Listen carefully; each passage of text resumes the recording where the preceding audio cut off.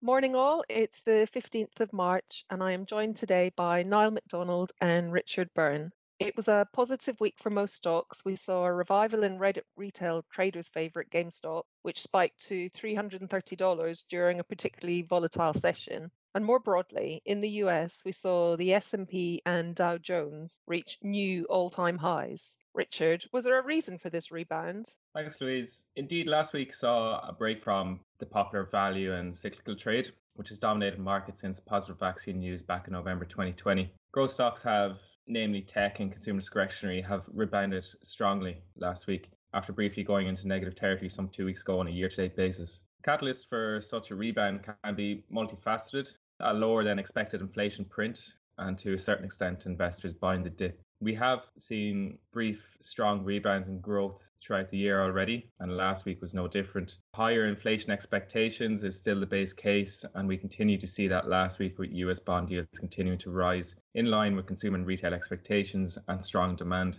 Typically speaking, growth stocks thrive in a lower rate environment. Now, what can hinder the continued push in cyclical stocks is that there is their history of not rewarding investors consistently over an extended period. What I mean by this is typically value stocks, so cyclical stocks, rebound strongly. They're coming from a very low base, so any rebound is typically double-digit territory and over a period of a few months. What's happening now is we are getting into uncharted waters as these stocks typically have not continued to perform for such an extended period. The focus will switch to earnings, and the tailwind of rising commodity prices and raw material prices could turn into headwinds if earnings don't materialize.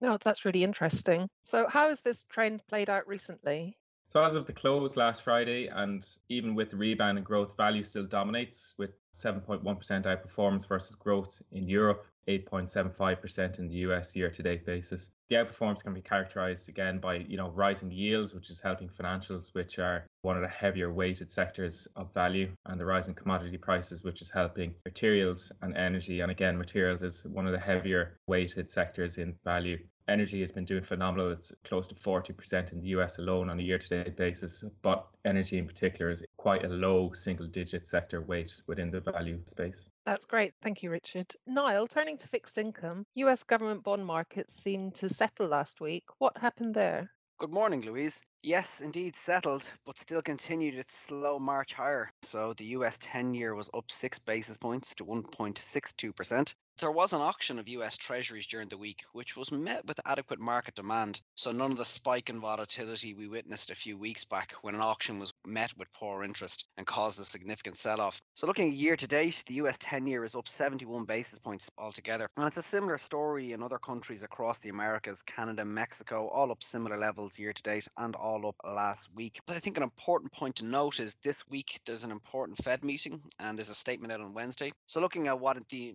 kind of inflation overshoot they are committed to engineering. As we talked about in this podcast, the Fed has moved to average inflation targeting. So prepared to let inflation run hot, its 2% target for a period. So we're looking to garner any insights on how much of an overshoot they are willing to target or tolerate.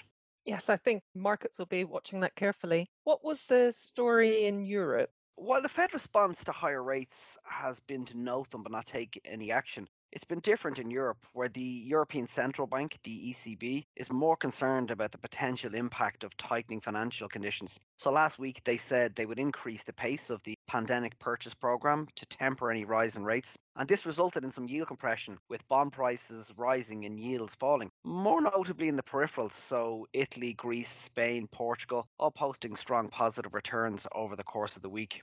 Excellent. And coming to the week ahead, are there any major events that we should be keeping an eye out for? Well, Louise, there's a lot of data coming out. In the US, we have some retail sales out on Tuesday, so interesting to see how the American consumer is performing in the COVID environment. Housing data is out as well, which will be interesting to see if there's any positive surprises as the expectation is softer data from COVID related days. But more importantly, the Fed has a statement out on Wednesday, but also there's a number of speakers from the European Central Bank speaking this week, so keen to garner any insights on what their narrative is on the recent moves in interest rates. Also, as always of interest, the initial jobless claims from the US are out on Thursday. And also we have inflation data out from Europe. So the market is quite focused on inflation expectations and any inflation dynamics. So any positive surprises in this, we could see a reemergence of volatility in the interest rate market. That really is a very busy week ahead, and we'll be watching closely. Thank you all very much.